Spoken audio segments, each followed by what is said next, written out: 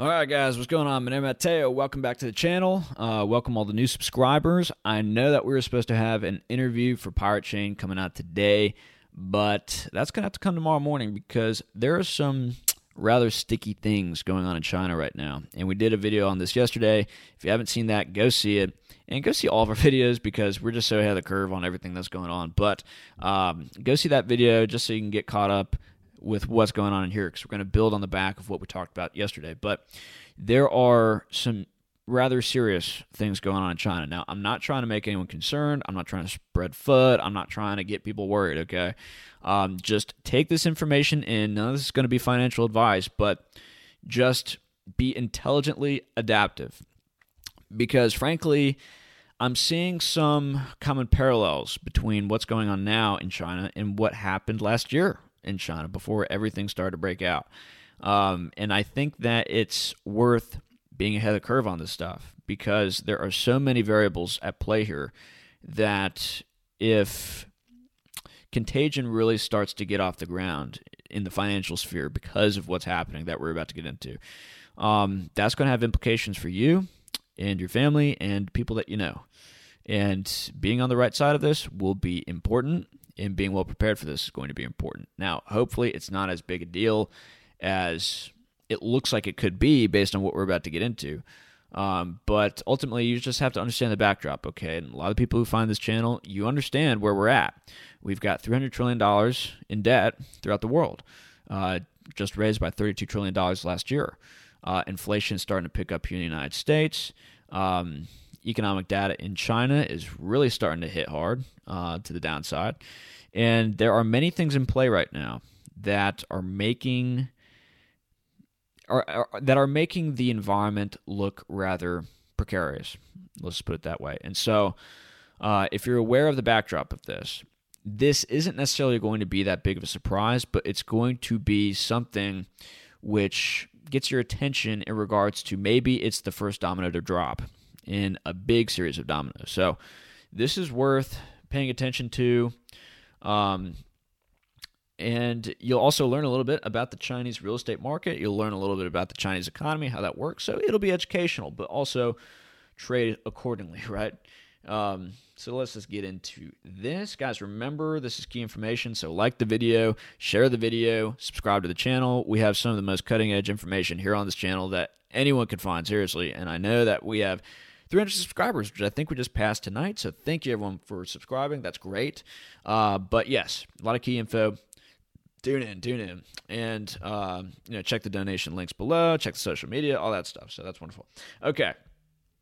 So let's get into this, guys. The first thing that we're going to take a look at here is the dollar index. Now, Evergrande, which is a Chinese real estate development firm, again, as we talked about yesterday, which is going into default, is going into bankruptcy, has $300 billion in liabilities.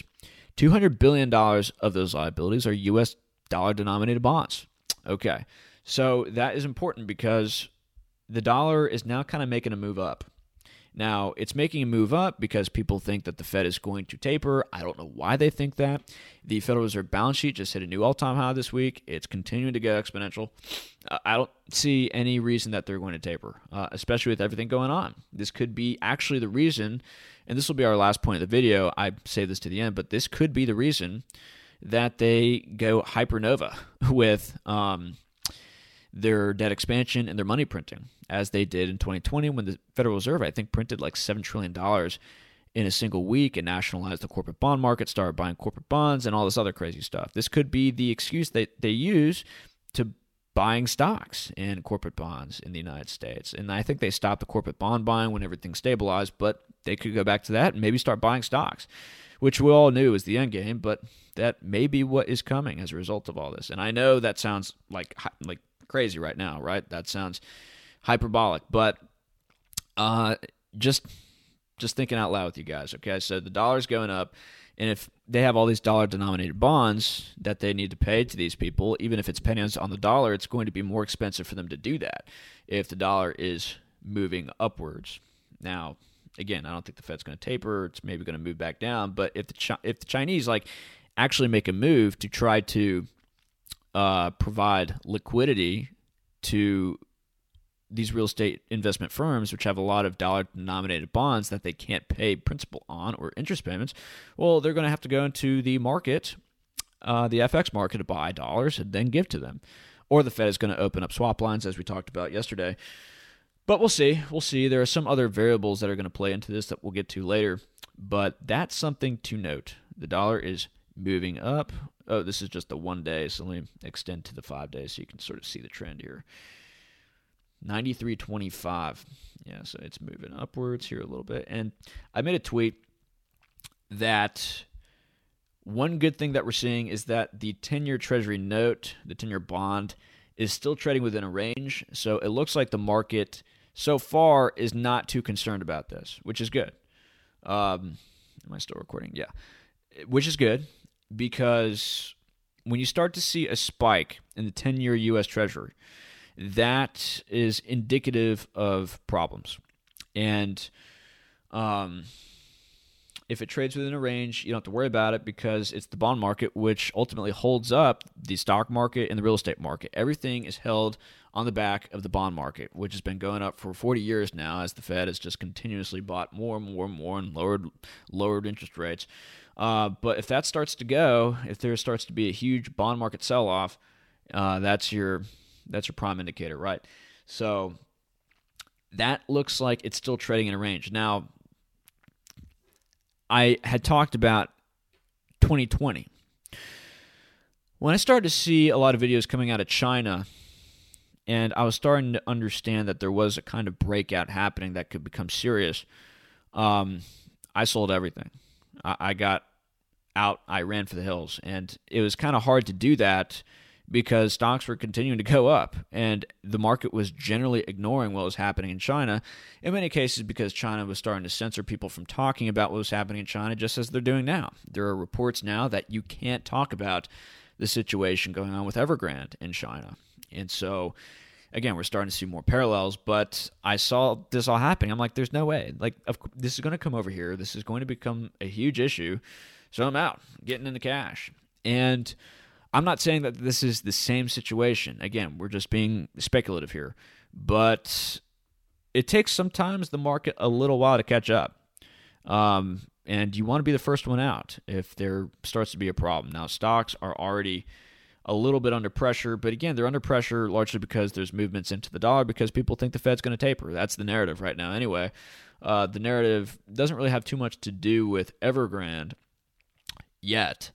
But it could, and once that starts, once there start to be fears of contagion, once people start to see who's invested in what, that has connections with Evergrande or the Chinese real estate development sector, that could lead to kind of a situation we saw back in 2020. It could lead to a lot of fear, a loss of confidence, and a huge pan sell-off, right? So, again, just being speculative, not financial advice, but this is just what I'm thinking right now. So let's go to the next article. So I want to give you guys a little bit of a background as to what's happening in China. This isn't just an isolated incident that came out of left field. China has been cracking down on excessive risk-taking and speculation, which makes sense, right? Because ever since 2020, when central banks coordinated to flood the financial system with trillions upon trillions of dollars of liquidity, just look at a graph of the S&P or the Dow from the lows of March 2020 up until where they are now. I mean, stocks like Tesla have gone up like 700% or something like that, like some ludicrous amount. And it's just gone totally parabolic, which doesn't make any sense. It's just fake money that's just been introduced there. It's all inflation, which we're starting to see now, which is starting to become seriously problematic here in the United States. But that's a whole other conversation. But yeah, there's been a lot of speculation. There's been a lot of excess risk-taking. And, one of the funny theories as to why people aren't going back to work is, you look at Reddit and you see Wall Street Bets. It's got like 10 million members, right? Everyone's just, trading crypto, trading on Robinhood and everything like this. And the Chinese real estate sector, as we talked about in yesterday's video, is kind of akin to the U.S. stock market. A lot of everyday people, they put their money, their savings, into real estate. They have a lot of real estate investment trusts. A lot of people buy these properties that are guaranteed payments over years by other people who manage it, like Evergrande. And so their real estate bubble is like our stock market bubble. And so, like everyday people own like 2 houses over in China. Like, it's crazy. And we talked about other reasons why there's such a huge real estate bubble. Again, check out the video yesterday. We don't have time to get into all that stuff. But there's a general crackdown from tech to education to food delivery companies happening in China. So let's get into this. From technology to education and property, it seems no sector is safe from Beijing's far-reaching tentacles. First up is Alibaba. China's biggest e-commerce company was founded by this man, once China's richest person, Jack Ma. Ma made a speech back in October 2020 blasting the country's regulatory system. And then he disappeared for a few months, I think, if I remember right. And just a funny note, if you really want a life expectancy worse than somebody who smokes cigarettes or gets the jab, right, become a billionaire in China. Like, billionaires in China literally drop dead more than, obese old people at a nursing home in New York during the crisis, right? It's kind of crazy. Those stinging comments are widely viewed as the trigger for what came next. Beijing abruptly suspended, record 37 billion stock market debut, blah, blah, blah, right? So they're cracking down here too. Next up is China's largest gaming and social media company, Tencent. It was fined for failing to report past details to antitrust regulators. Tencent has also been affected by China's latest efforts to combat gaming addiction among minors, which is interesting, right? Which is interesting. Like, some of this also plays into culture. The Chinese care a lot about their culture. They care a lot about who they are, and we don't really have that here too much in the United States. Just like, okay, you do you, as crazy as you are, even if it destroys, everyone around you and your family, go ahead and do it. So they're combating video games. They've got this new policy now where they're banning people off social media. I think if they're like dudes wearing dresses and stuff like that, like they're trying to fight against male femininity. Like, they're trying to actually make their population, the young men, more masculine. Like, there's a program in China to do that, which is kind of crazy. And then I think Xi made a speech where he said that homes are for living in, not for speculation. And so, interesting things coming out of China. Interesting things. Just want to make a note of that. But that plays into some of this crackdown, right? The food delivery company Meiyuten became another target of antitrust probe in April. Yeah, so they're going after quite a few different areas. We see here the Communist Party issued new rules for profit tutoring on the school curriculum. Private educational services are also in the crosshairs. So, yeah, there's a general crackdown happening. So that's good to note, because a lot of people are like, oh, well, what's going to happen is they're going to bail out Evergrande. And I keep hearing this more and more, which is why people are like, oh, this Evergrande stuff, it's FUD. Oh, they're just going to do what they did with banks over the last few years, which there have been a few banks which have been in trouble over the last few years. And what happens? They invariably get nationalized. They get taken over by the Chinese state. Well, this time it may be different. Because they're trying to get rid of excess risk. And if Beijing comes in to bail out Evergrande, that's going to encourage more risk-taking on the behalf of other property developers. They're like, oh, Beijing's got our back. Cool. Let's go ahead and do some more speculative Ponzi scheme trading, right? That could be what happens. And maybe Beijing's totally aware of this, so they want to maybe make an example of somebody like Evergrande, a firm like Evergrande. Who knows, like, if there's, like, internal politics going on, who knows? But that is something to be aware of, right? And as we're about to get into, there's no bailout coming. Okay, so let's put to rest that notion, unless it really starts to get serious and then they fold. Chinese state media has already said there's no bailout coming. And we speculated yesterday that either it's nationalization and a bailout, or Contagion's going to get off the chain. And we're going to get to Contagion here in a sec. That's starting to metastasize. So just take a look at this chart. This is Evergrande. It sort of plays into what we said yesterday. How did you go poor? What happened? Well, it happened slowly, and then all at once, boom. and big red candle there. So, yeah, they're going broke. And, of course, if you go bankrupt, the equity is totally worthless. Right? So, it should be zero. China's Evergrande. This is investing.com. China's Evergrande should not bet on government bailout. China state media. Okay, so that's key. And there's a gif of Michael Burry here, just rumming away. Reminiscent of The Big Short. If you haven't seen that, great movie. So this is just the source. Evergrande must not rely on bailout, says Global Times editor. So Global Times is a Chinese propaganda rag.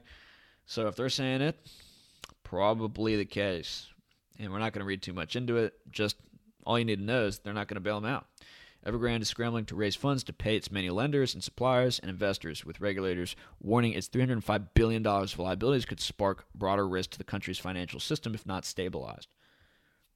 Yeah. Yep. And this is funny, right? Global Times editor-in-chief Hu Zhijin said on his WeChat social media account on Thursday that Evergrande should turn to the market for salvation, not the government. I thought China was communist. That's quite interesting, because something like this would not happen here in the United States, that's for sure. I mean, do you guys remember back in 2020 when the Fed started to buy Boeing bonds? How crazy was that? Boeing got a bailout. So, yeah. Pretty crazy. Are we not communist here in the United States? Honest question. Honest questions. This is also some backdrop for you to understand. China home price growth weakens as Evergrande hurts confidence. So we're starting to see home price growth tumble. And just understand the dynamics of this, guy. So if Evergrande's in default and they have to pay their creditors, well, I think what they've actually ended up doing is, for some of their investors, instead of paying them liquid cash because they don't have the liquidity, they're just giving them apartments. They're just giving them real estate. And what are they going to do with that real estate once they get swapped that real estate? Well, they're probably going to sell it for cash. But here's the deal. Maybe Evergrande needs to raise funds to pay other investors that are like, no, I'm not going to take an apartment or a piece of real estate. And so what are they going to do? They're going to sell that real estate. And if other real estate property developers in China are aware of this, they're going to sell. And given how overvalued the Chinese real estate property market is, you could see a flood of selling hit the market. And if that happens, a lot of people are going to lose a lot of money. The real estate market's going to burst, and we've already started to see the ramifications of this happening. Australian iron ore companies are starting to go bust. Rio Tinto and Vale, who are two big commodity producers, specifically of iron ore in Brazil, they are significantly losing market share. Or not market share, but market cap. They've been down, I think, 25% in the last week. So they've been hit very hard by this. So, yes, China's home price growth weakened for a third month in August, signaling that restrictions in the housing sector and an escalating crisis at the country's most indebted developer are hurting buyer sentiment. Yes, softness in the home market is becoming more evident as regulators efforts to curb the real estate sector coincide with worsening cash crunches at China Evergrande Group. Higher mortgage rates, tighter rules for home purchases, and measures to curtail excess borrowing. Again, we see the measures to curtail excess borrowing entering here by developers have all weighed on the market. Yeah, so note that. And so here we go. We're starting to see Contagion. So this is from Lisa Abramowitz, or Abramowicz, something like that. So she says, there are pockets of contagion in Chinese markets from Evergrande's swoon. The property developers' woes exacerbate an already softening housing market, which accounts for 28% of China's economy. Okay, so big deal. Big deal. And so this white line here, which is starting to tank, is Country Garden Holdings. The purple line is Zhenzhou RNF Properties. The orange I can't see, and the blue is Evergrande. So you're starting to see other property developers get hit, and we're going to see more of that in this article here from macrobusiness.com. Chinese property developers dive towards hard landing. Chinese credit is slowing and the property development segment is diving into a hard landing. The signals are everywhere. Goldman has more. And we'll get to the high-yield bond breakout here in a little bit. That is pretty key. But, Evergrande developments, the main driver for near-term risk with Evergrande bonds pricing an elevated risk of default. And this was written September 13th. They stopped the trading, which means they're effectively in a default. But investors are questioning how fat the tail risk is for China property bonds. More specifically, could we see defaults pick up for a sizable number of high-yield bond issuers?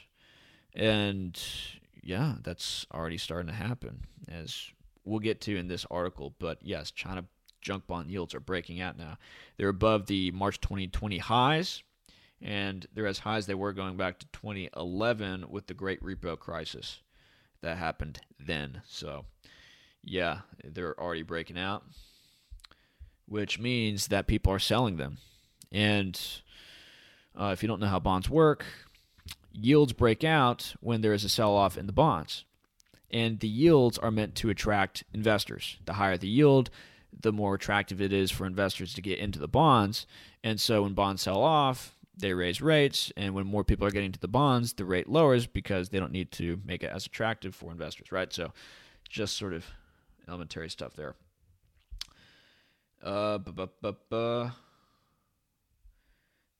Yeah, so you could read into that. But I want to get to, there's a lot of data here. There's a lot of data, but just check this out. This is key. Is contagion spreading throughout China? While clearly Evergrande is the 800-pound gorilla behind the recent concerns of contagion spreading in China, it's not unique, nor is it the first. That is, in Exhibit 1120 below, we highlight the debt and equity trading range for the largest currently stressed Chinese developers in chronological order form when their debt began to fail. These are U.S. dollar bonds. Admittedly, onshore debt would be better, but the data is less available. And, it's hard to get honest data out of China. We don't know how much gold they have. We don't really know what's going on in China. But, yes, we can measure the U.S. dollar bonds. So let's go down this list. China Fortune Land Development, $61 billion of liabilities. This firm defaulted in January, the first major default of this tightening cycle. Ping An, largest issuer in China, reported a $5.5 billion loss relating to China Fortune in its 1H21 results. China South City Holdings, $10 billion of liabilities. Bond trading at 100 as of January 21st, but has consistently traded down since February with a big step down in the past 2 weeks. The current price is 69. Okay, so that's a pretty significant decline of about 31%. The current yield is 42%. Oh my gosh. All right. So, Yuzu, $21 billion of liabilities, massive debt sell-off in late March. Since then, its debt has remained surprisingly sturdy, although its equity continues to fall. Shishuang Lijiang, $31 billion of liabilities. Initial weakness showed up in February, but legged down in April before settling at just 25 cents on the dollar. Yeah, price is now slowly on recovery. We'll see about that. So you can look at all of these. Fantasia, $12 billion of liabilities. Post Evergrande, things are falling faster. Bonds traded at par in June. By September, banks stopped accepting it as collateral. So, yes, more sell-off here in Sunshine City. Yes. Okay, this is interesting. We talked about this in the prior slide. Zhengzhou RNF, $51 billion in liabilities. This is wet your pants territory. RNF is a major developer that did not even show stress, even as Evergrande began to fall. Yes. And this was written on the 13th of September. But as we see here, it's definitely been in decline over the last couple days, and it's been in decline generally. It's part of the contagion territory for sure. So what does this all mean? What does the above tell us? Well, Evergrande is not unique. Rather, it's one of many, right? Right. 2, collateral has been getting squeezed for months as defaults mount. And 3, the most recent sell-offs have been more abrupt and violent in issuers whose stress emerged just weeks ago. Here we go. In brief, and why we are perplexed. This isn't getting more media coverage. This is not coincidental. It's a chain reaction. Okay, so again, contagion, dominoes falling. That is, if a developer defaults, lenders cut lending to its peers. As lending dries, it makes those peers much more likely to fail. Each default also decreases the expected recovery as fire sales crush the market of the underlying. Combined, the names above, each in default or significant stress, represent over $500 billion of total liabilities. $500 billion of total liabilities. Okay. Oh, okay. That's significant, right? That's not a small number. Liabilities are not just debt, but payments to suppliers, employees, remaining construction costs, etc. And again, I keep seeing stuff online where people are like, oh, this is just centered in China. Like, oh, if we look at these banks, they only have this much exposure to Evergrande. Everyone's looking at Evergrande. Everyone's looking at one company. But there are so many dendrites, if you will, to introduce neuroscience, or there are so many connections to other nodes in the system where this isn't as linear as, oh, Evergrande goes down, these are the people exposed to Evergrande, okay, well, that stinks. Like, no, Evergrande has like 200,000 employees. They hire like 1 million people for contract every year. They have supplies coming in from, again, as we talked about, many miners who mine iron ore and copper and some of these other commodities. They're going to get affected. Maybe they have to let off workers. And as we'll get to, there have been 1.5 million people or so who have given deposits to Evergrande for homes or real estate projects which haven't even been built yet. And so then you have the 70,000 people, again, as we'll get to, who have invested in wealth management projects, which is basically like an off-balance sheet liability that they have. Those people are going to be out. And so with all those people no longer having that cash flow come in, who knows what they do in their daily life? Are they going to be able to pay their cell phone bills? Are they going to be going to Starbucks every morning now? Maybe not. And so that's less cash for Starbucks maybe coming in, because maybe some people in Starbucks' area, wherever it's set up, maybe got hit by the Evergrande thing, and maybe they're not going to be regular customers as they used to. And so you have to understand the nonlinearity of a financial system, of an economy. There are many, many things that you just don't know in regards to how people are affected when stuff like this happens. So think more openly about this stuff. And again, I'm not saying I know the implications of all this. Nobody does. Nobody knows how deep this all goes. But as we're going to get through this video, you'll be able to get a better understanding, because we're getting more information now as to the fallout from this and who's going to be going out with the tide. So let's keep reading. The whole ecosystem is on the brink, back to the article, which is a massive risk to the bulk metals complex, yet everyone is acting as if all is well. Right, and this is exactly the feeling that I had last year when I started to see the breakout from the laboratory, right?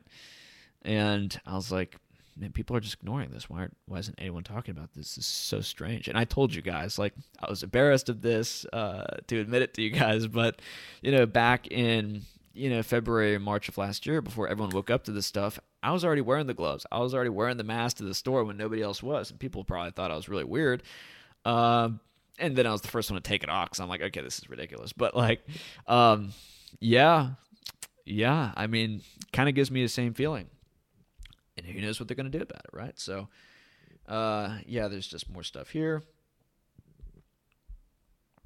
New home sales in Beijing, Shanghai. China manufacturing PMI, so that's dipping. And let's move on to the next article now that you saw that. It's a little bit of background again. We see a little bit of contagion. But this is from Zero Hedge, September 14th, a few days ago. Chinese data dump confirms hard landing is imminent. So just the headline numbers. Industrial production, year-to-date, year-on-year, missed. Retail sales, year-on-year, missed.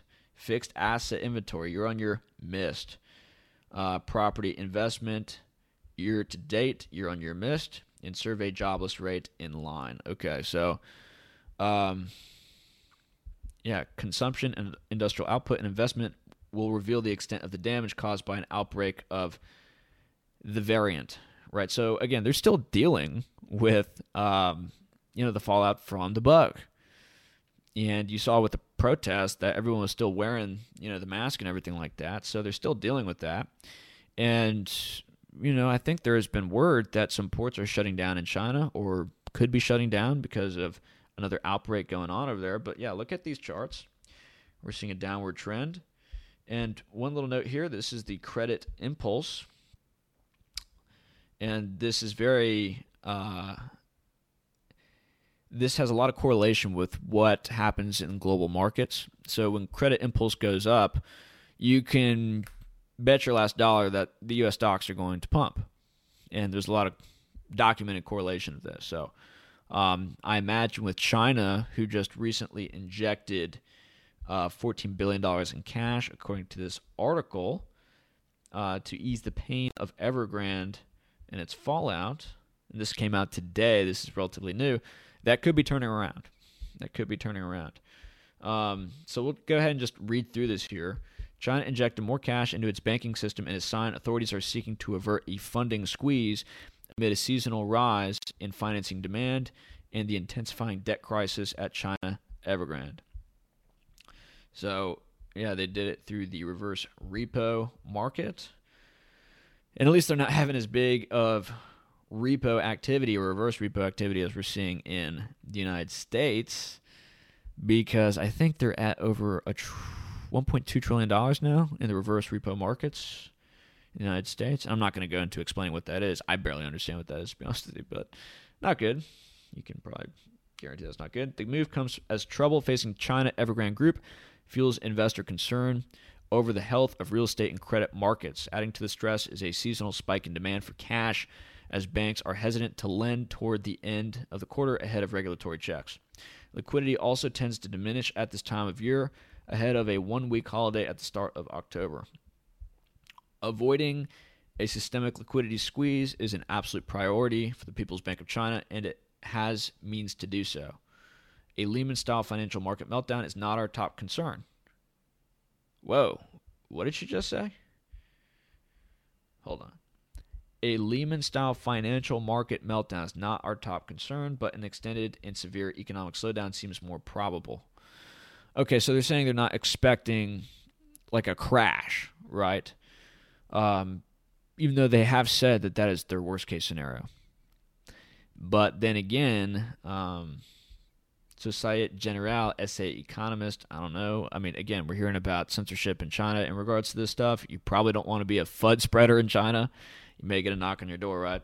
But even if they have an extended and severe economic slowdown, that's going to be problematic. It's not good because China pretty much leads the world economy in growth. Still, the PBOC's operation has yet to push money market rates lower. The 7-day repo rate, an indicator for interbank borrowing costs, jumped 14 basis points to 2.4, the highest since June 30. Disquiet over Evergrande comes at a time when China's economy is already slowing. Strict movement controls put in place to curb the bug outbreaks have hurt retail spending and travel, while steps to cool property prices have also taken their toll. On Wednesday, the country reported a sharper-than-expected slowdown in retail sales, as we just talked about, along with weaker growth in industrial production and fixed asset investment. Right, and they're saying right here something that we talked about over and over. The PBOC is striking a balance between stimulating the economy and making sure its cash injections don't result in asset bubbles. Well, let's just buy what it does. That's the nature of cash injections. You blow bubbles with that. It's not built from the ground up. That's not healthy growth. That's just you trying to inject more, heroin into the system, right, in order to prevent the ultimate cold turkey that needs to happen. Since July, it refrained from adding additional medium-term liquidity as policy loans come due.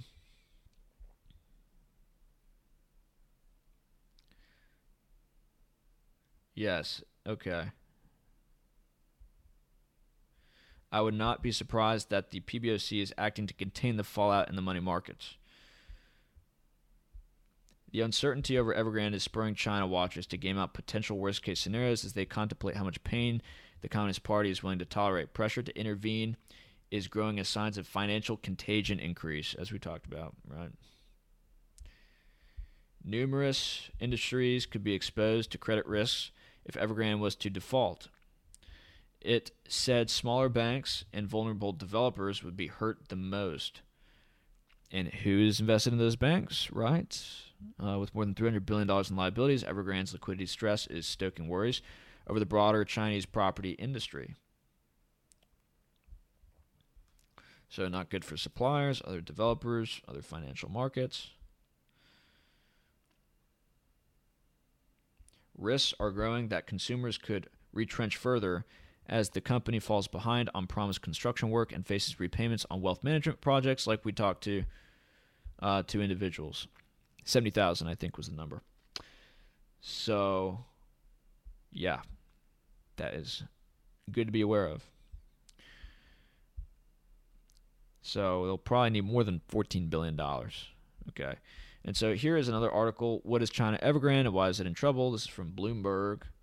But I just wanted to point your attention here to a chart. So if you look at the orange in this chart, this is monthly interest payments due on dollar bonds. So you'll see that with the white being the local bonds and the orange being the dollar bonds, there is significantly more dollar bonds that they owe than local yuan bonds. So that is worth noting. And they already had a liquidity scare in 2020. They talked about a liquidity crisis. So, yeah, you could read into all that. And here is bond payments they've got to do coming up. Evergrande needs to repay some $7.4 billion of maturing bonds next year. And they're all pretty much dollar denominated, except for third quarter bonds. But, yeah, a lot of dollar denominated bonds. And again, if the dollar shoots up, I mean, with everything going on, there's no way that the Fed can taper. I mean, if they were to increase interest rates right now and the dollar would soar, oh, man, you want to talk about pain to these guys. I mean, that'd be really rough. So, how's it going? Yeah, and something to keep in mind is that Evergrande is not just involved in property development. They're involved, from what I understand, in tourism, as it's said here. They're invested in electric vehicle projects. I think they're invested in mineral water projects too. So, you know, they're everywhere. Let's just do a quick look on that because that's kind of relevant, right? Evergrande Industries.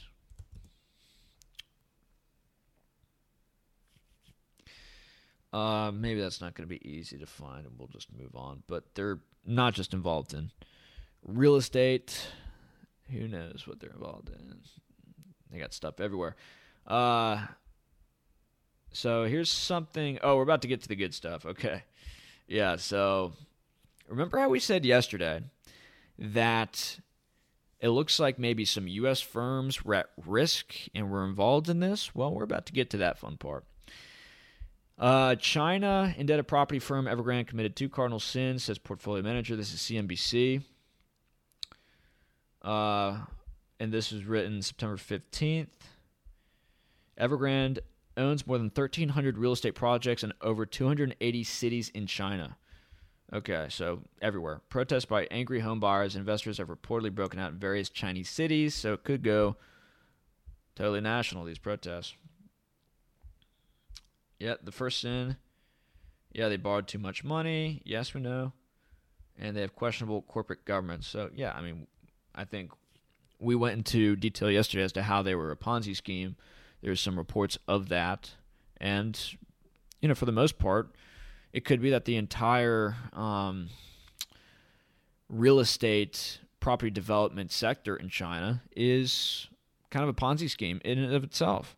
I mean, look at all the ghost cities that they're building over there. Pretty crazy. We talked about that yesterday. Contagion effect.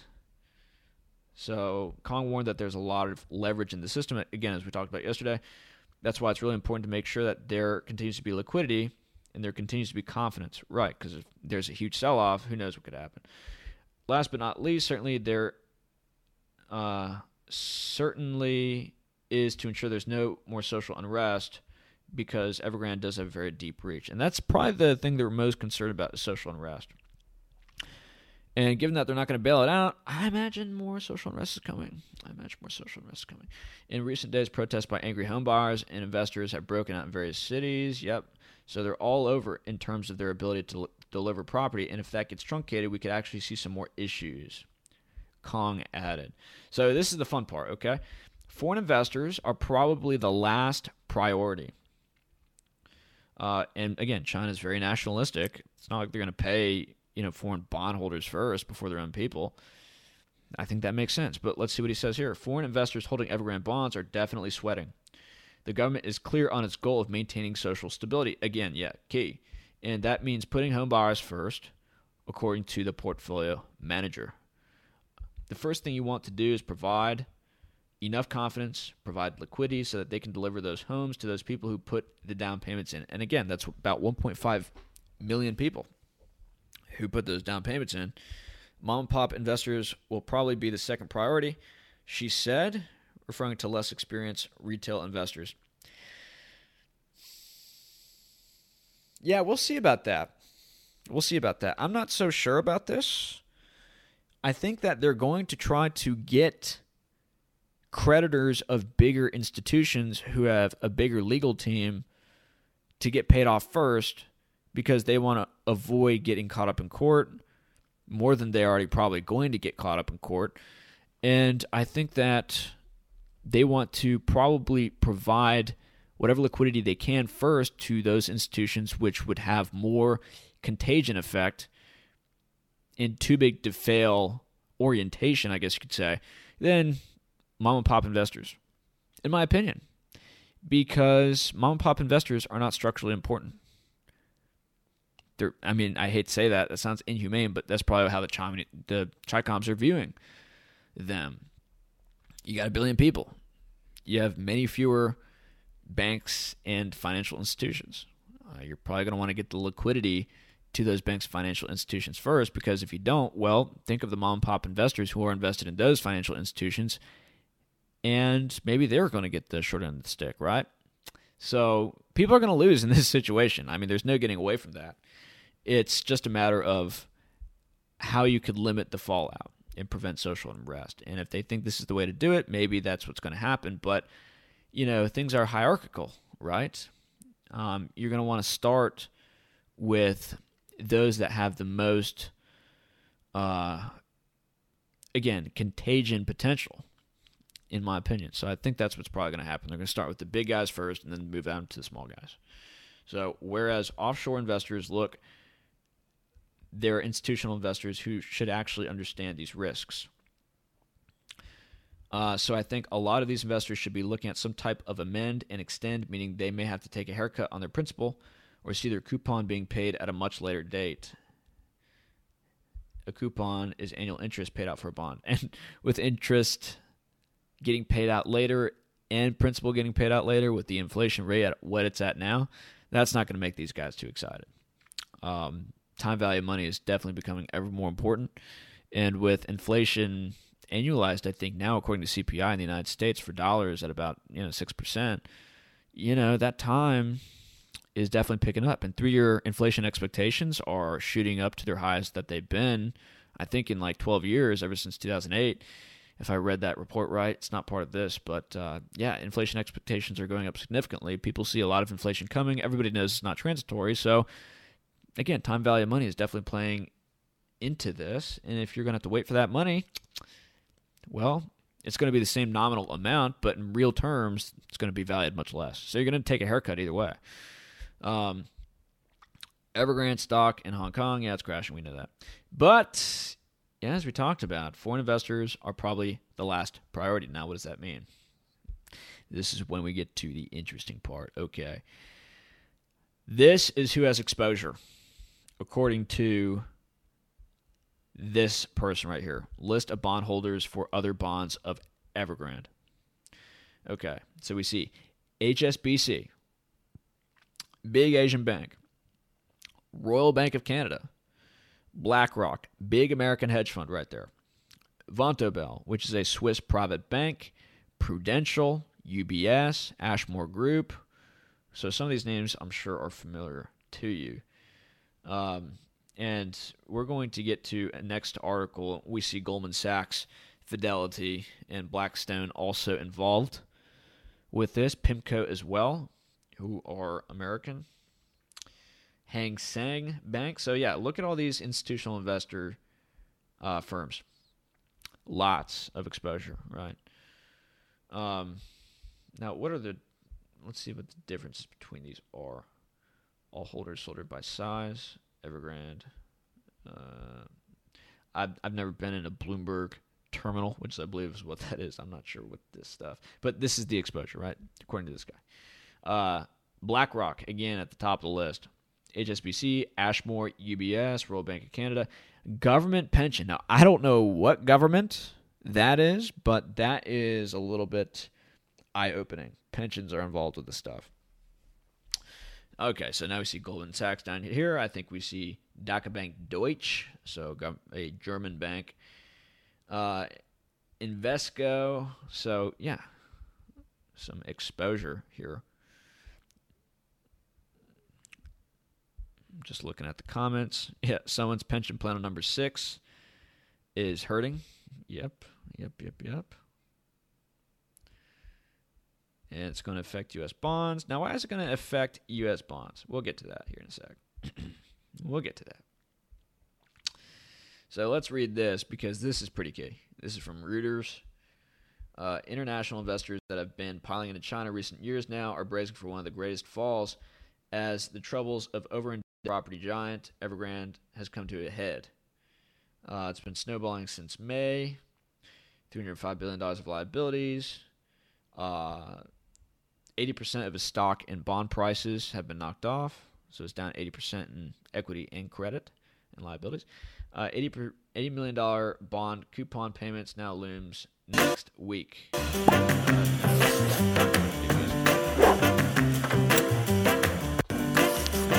I apologize. I don't know what that is. What is going on? I like the music, but stop. Okay.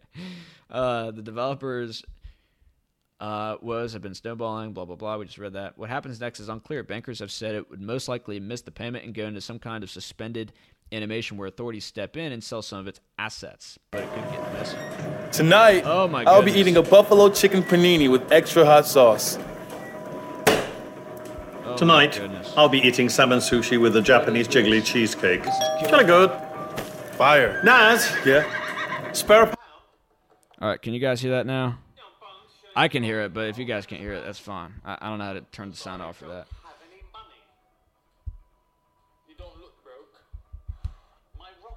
Sorry, I might just have to cut this out. I don't know what that's coming from. That's frustrating. Damn it, NASDAQ. Okay.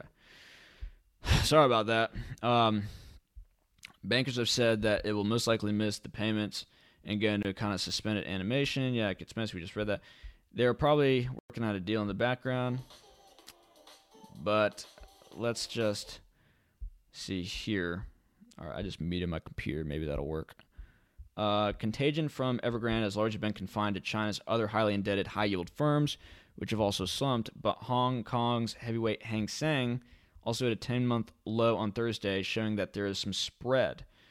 Okay, there are also some big-name global funds involved, too. Emax data shows that Amundi Europe's largest asset manager was the largest overall holder of Evergrande's international bonds, although it is likely to have sold at least some before things turned really ugly. Likely? Okay, well, we hope. The Paris-headquartered firm had just under $93 million of exposure, UBS exposure. Okay, yep.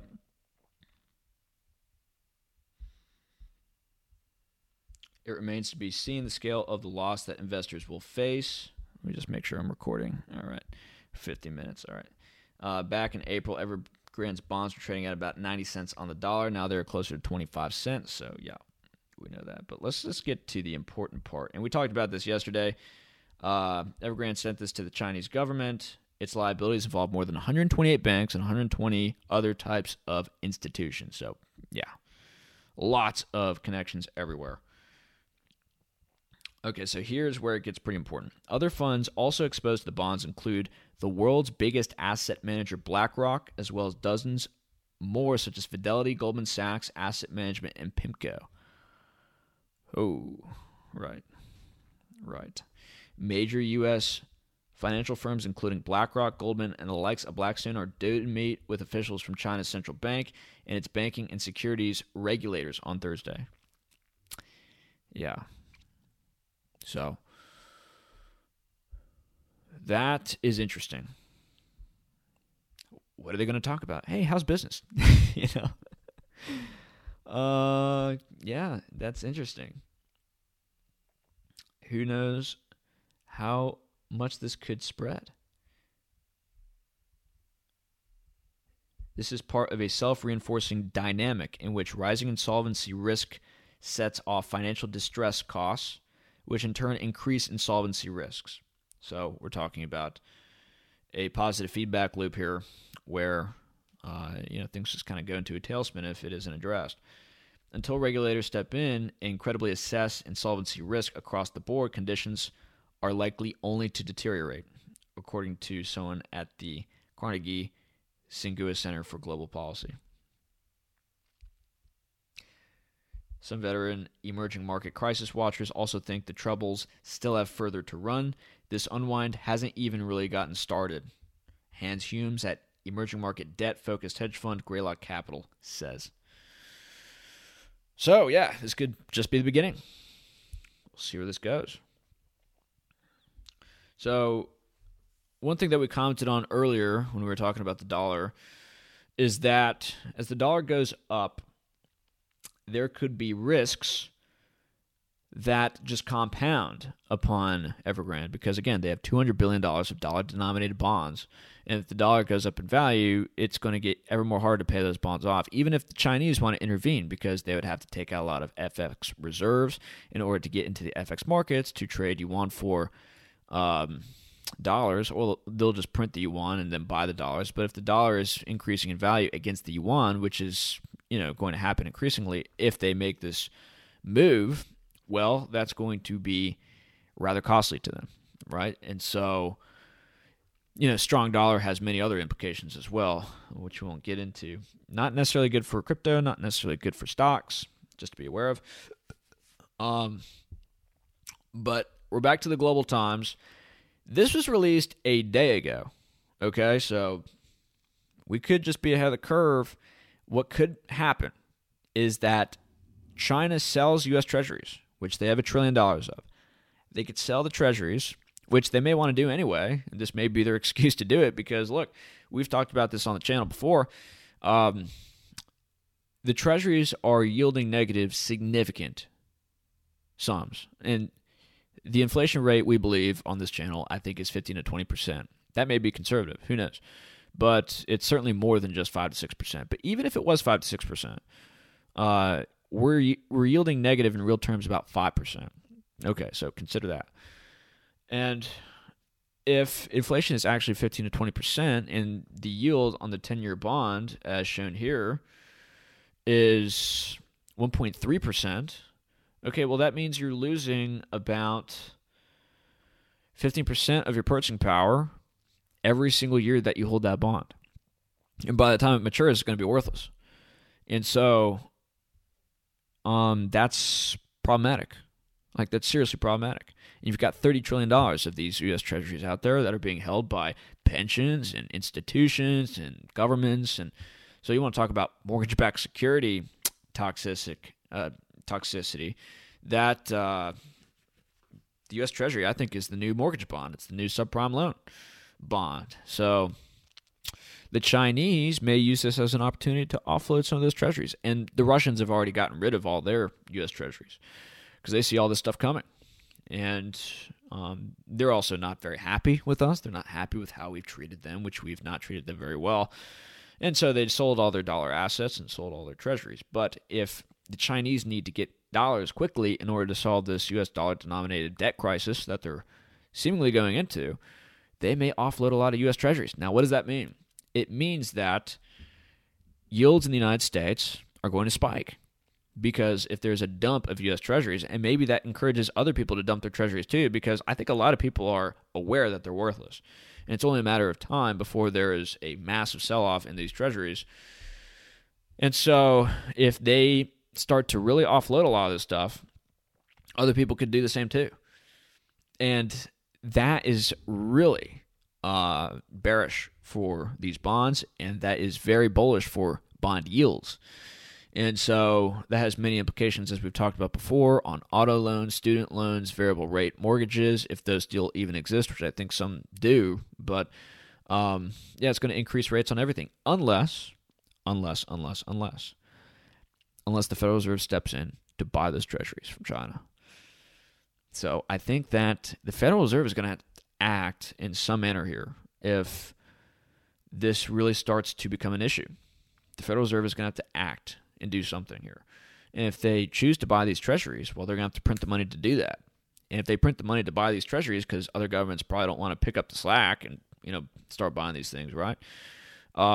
Well, that's more inflation. And they're not going to taper jack squat. They're going to actually print more money, and they're going to expand their balance sheet, and there's going to be more inflation on top of all the inflation we already have. And so who knows what risks that introduces. So this could have spillover effects. Now, nothing about this is actually talking about Evergrande, this article. But, with Evergrande now becoming a thing and dollar-denominated debts becoming problematic, this could have more significance. But let's just read this real quick. A week ago, Chinese and U.S. leaders held a phone call that injected some positive sentiment into what have otherwise been rapidly deteriorating Chinese-U.S. relations. Nevertheless, the U.S. government seems to continue to provoke China on the same issues related to China's national security, including Taiwan and the South China Sea. So, again, and this is kind of like a nuclear option for China. They could just dump all these treasuries, but then again, that has implications, of course, for their own economy. But if your own economy goes down, well, then it's just all hands in the air. You just don't care. Since Washington is bent on poisoning, so this is just propaganda against the United States. Right before Washington requested the phone call on September 10th, U.S. Treasury Secretary Janet Yellen, who again was the former Fed chairwoman, whatever, warned that the U.S. government was in danger of running out of cash in October unless the U.S. Congress raises the country's federal debt ceiling, which of course is going to happen. We all know it.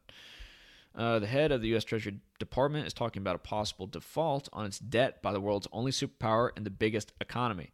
The implications of such a scenario for the global economy can hardly be overstated, as Yellen tried to convey in a reported letter to U.S. lawmakers. That's a situation I'm not even concerned about. Relative to this situation, not even concerned about that. They're going to raise the debt ceiling. I think a lot of us know that. And then it's just going to be back to doing what they've always done, right? But if they don't, it's totally problematic. But they always do. They always raise it. A delay that calls into question the federal government's ability to meet all of its obligations would likely cause irreparable damage to the U.S. economy and global financial markets. While Yellen's blunt warning may have been primarily aimed at pressuring U.S. lawmakers into taking action, things are not looking so sanguine. The U.S. Congress, which is possibly among the most dysfunctional government bodies in the world, true, that hasn't gotten anything meaningful done in years, if not decades. This is total propaganda, but, they kind of have a point, is once again engulfed in partisan fighting.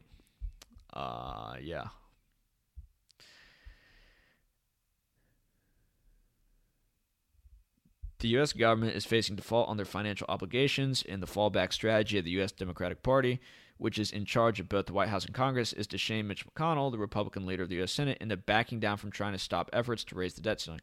McConnell has made it clear that Republicans would not facilitate another reckless partisan taxing and spending spree. And if you haven't seen the video we've done on MasterCard and the new crypto global world order, go check that out. McConnell is married to somebody by the name of Angela Chow.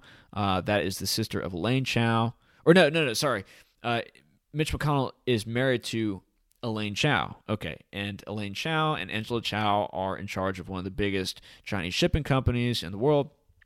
And Angela Chao, who is Elaine Chao's sister, that is married to Jim Breyer, mind you. Interesting thing. Again, go watch that video. Angela Chao is a part of the Council on Foreign Relations and sits as a member on the Bank of China. So very deep Chinese connections. McConnell's is going to fold, I think. Right. Although bitter partisan fights, blah, blah, blah, blah, blah. Right, so here's this. This new round of confrontation in the U.S. is likely to pose some more serious risk for China's holding of U.S. Treasury bonds, which currently stands at excess of $1 trillion. So maybe they use this as the excuse to sell a lot of those treasuries, when in reality they need to sell those treasuries in order to stem internal financial turmoil. Who knows? Just speculating. This was released a day ago, right?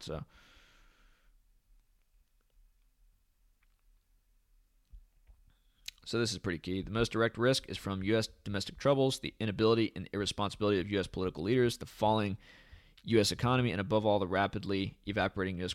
credibility as the global leader. I think that's right. And constant domestic chaos. That's right.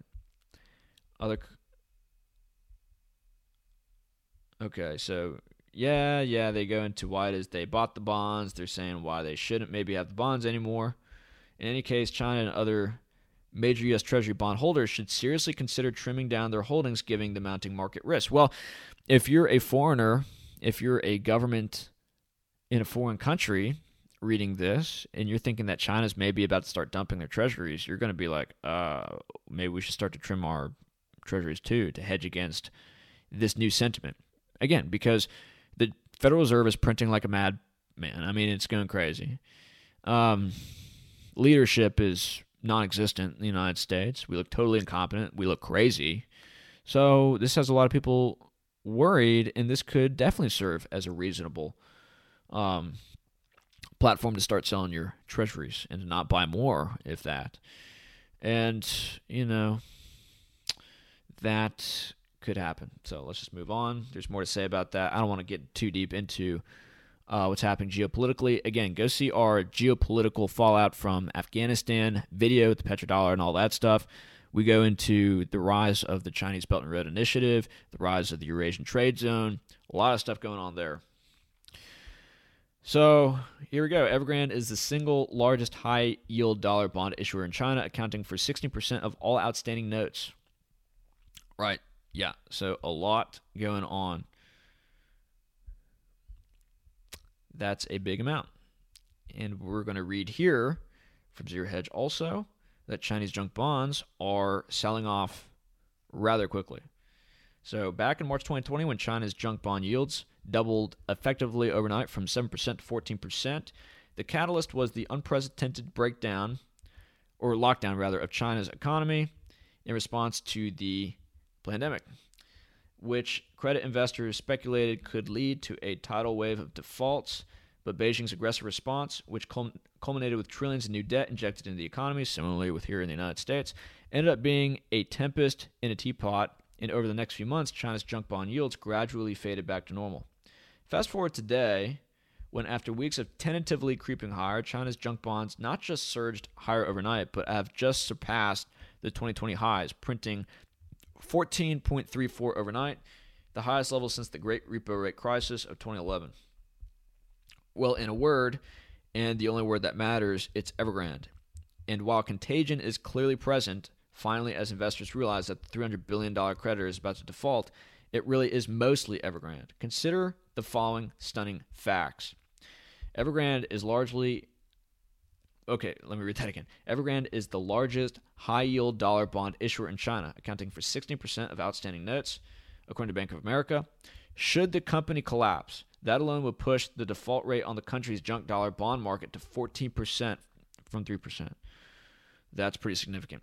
And it's not just dollar bond market, the dollar bond market. The stakes are even higher on the mainland, whereas Bloomberg calculates the yuan-denominated credit market is about 15 times the size at $12 trillion. While Evergrande is less of a whale onshore, A collapse would force banks to cut their holdings of corporate notes and even freeze money markets, the plumbing of China's financial system. We are already seeing signs of that with China's 7-day repo rate, which spiked to the highest since June, forcing the PBOC to inject the most liquidity, some 90 billion yuan overnight, the most since February. Right, so things are getting pretty messy again.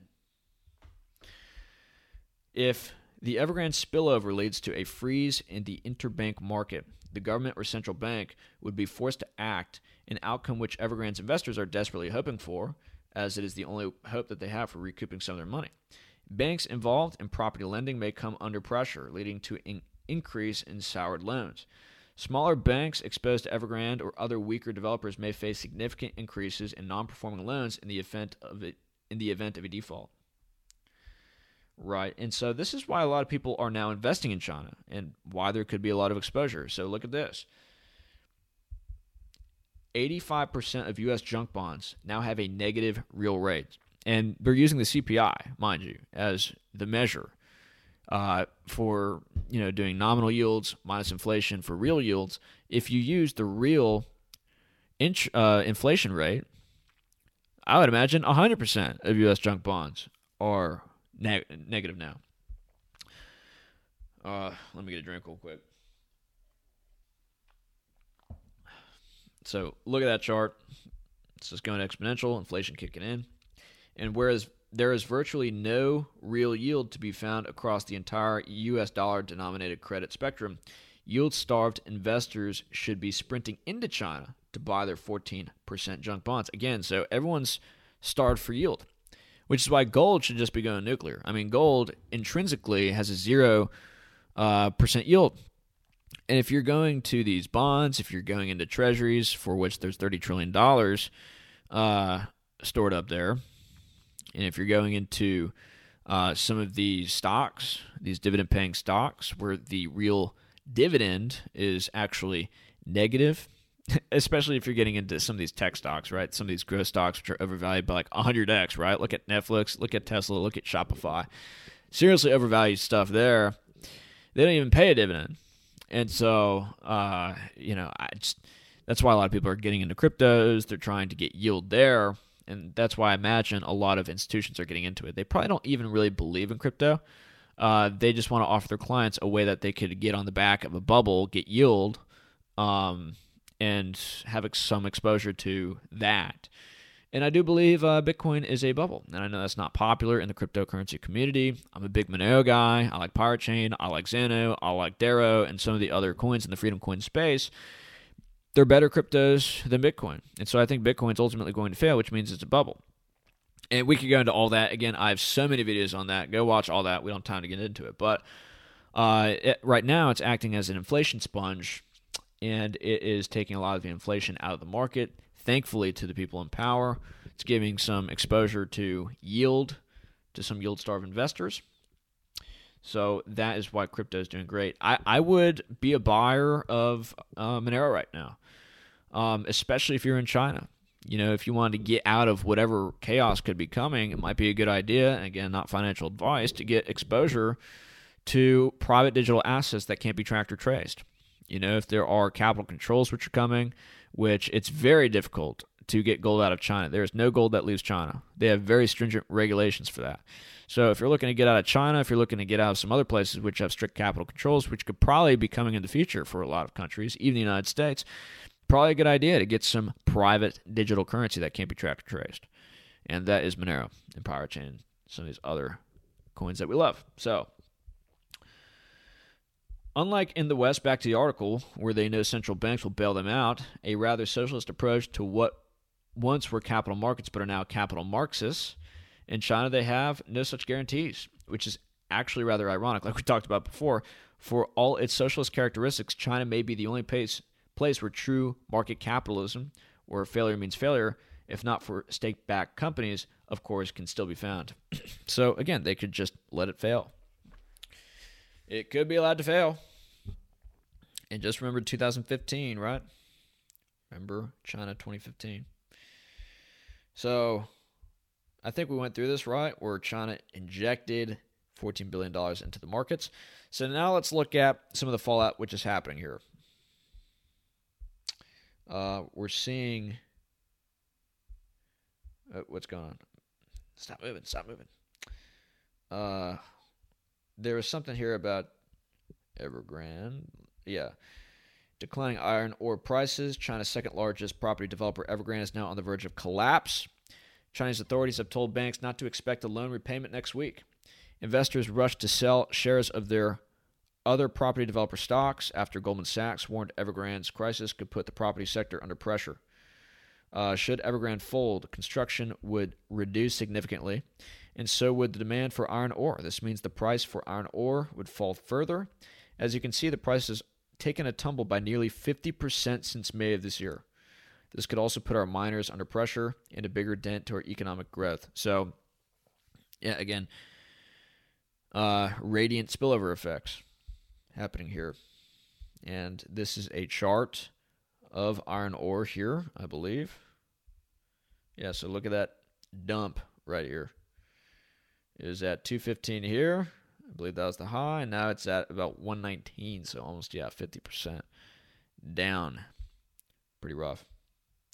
So this is where I want to make a key point, because we could be in January or early February of 2020 right now with everything that's going on in China.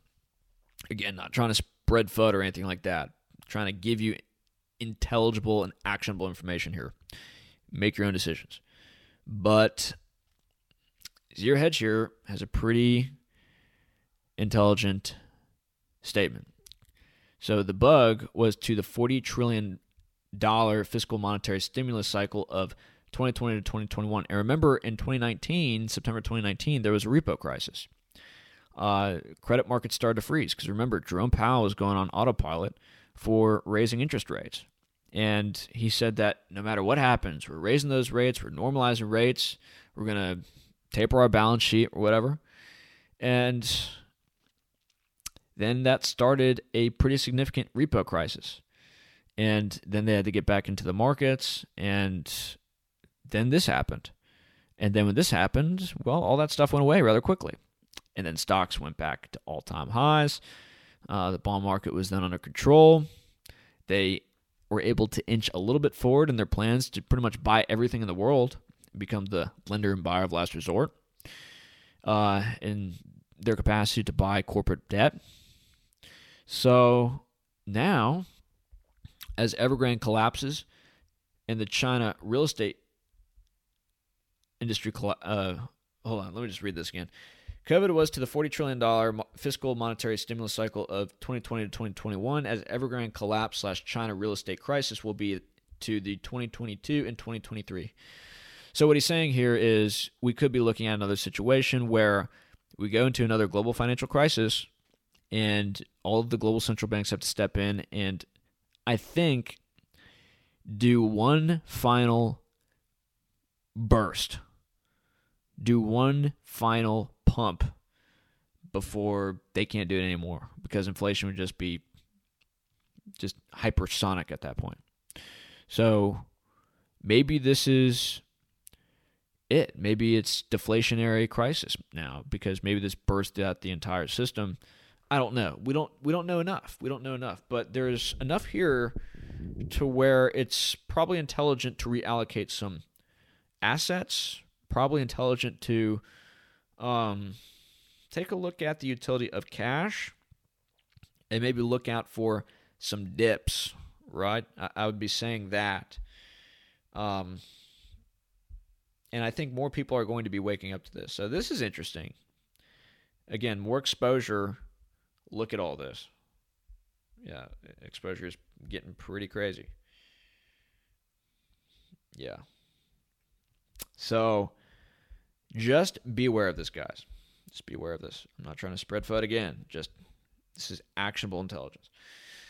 Oh, man, I'm tired. I can't wait for that Pirate Chain video to come out tomorrow. That's going to be key. You guys are going to love that. Please watch that. We really need to build parallel economic systems. We really need to rebuild our civilization. One way to do that is first by building a new economy. And I think that we can build a new economy with cryptocurrencies like Monero and Pirate Chain, gold, silver, private money, which is not the funny money that they print off a press because they're big counterfeiting institutions who should all be arrested as far as I'm concerned, okay? They talk about Nuremberg for everything that's going on right now in the medical scene. But frankly, with all of this experimental monetary policy stuff that they've done over the last 12 years, the fallout from all this is going to be worse than anything else going on right now. It's going to affect everyone on the planet. And it's going to be significant when these bubbles burst. And you do have bubbles over in China. Forget about them trying to tame excessive risk. Dude, you're like 10 years into a big credit cycle, okay? Like, the risk is already there. You've already printed the money. Okay, so trying to go back now, I mean, you'd have to prick the bubble. You have to prick the bubble, right? And we can't allow them to move us into the system where they still have control. Because, again, go look at our MasterCard cryptocurrency video. Check out the Money Today show. There is a new initiative to bring everybody into a new digital financial system where they track your payments. They have control over your economic access, because maybe they make it where you have to have certain passports and IDs in order to enter in the economy, right? And that is all part of this new initiative, which is being had on by global central banks and by the powers that be. So things to be aware of, guys. Get private. Own your wealth. Make sure it is with you. And it's not just willy-nilly tied up in some bank or some investment firm that is investing in who knows what. And the thing about gold and silver, guys, specifically gold and silver, with crypto it's a little different. I think that gold and silver are still better stores of value than crypto. Crypto is good for a medium of exchange. I think it's good for also getting money out of a respective country, especially if it's private. I mean, don't do that with Bitcoin. Do that with Monero if you're going to do it. But I think that, again, not financial advice. Don't break the law. Again, disclaimers or whatever. But with gold and silver, there's no counterparty risk. And so if we get into situations where banks aren't trusting each other, as we talked about in yesterday's video, because they don't know who's exposed to what, that could cause trouble for you if you have money tied up in the financial system. But when you have gold and silver, you have money that has been valuable for 5,000 years sitting there in your hand. And it's not like cryptocurrency where you have to rely on people to mine it into the future. You have to rely on electricity being sustainable in your neighborhood. Look at Lebanon, right? You don't have to rely on internet access. Who knows what the future holds? With gold and silver, boom, right there in your hand. It's a great store of value. But if you're going to hold any cryptocurrency, Monero's key.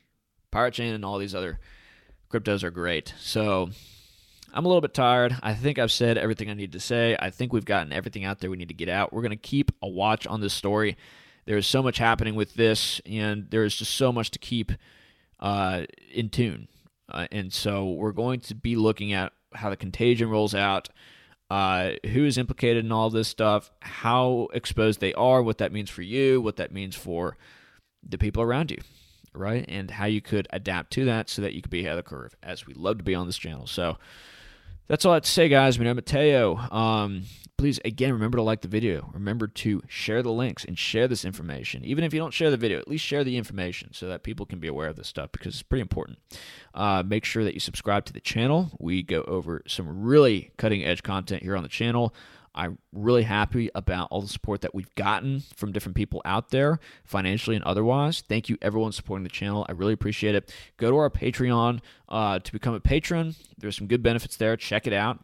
Get in touch with me at Proton Mail if you want to get in touch, because I also am a tax accountant. I can do tax advice, crypto advice, whatever you want. But, yeah. Check us out. We're awesome. So, again, guys, my name is Mateo. Again, the links, the social media links. How could I forget? Twitter, Gab, Facebook, or not Facebook. We don't do Facebook. Are you kidding me? Odyssey especially, Telegram, all that stuff in the description below, as well as my cryptocurrency addresses if you want to be so kind to donate and support the channel. We really need it. Thank you so much. I appreciate it. So, my name is Mateo. Out. See you guys next time.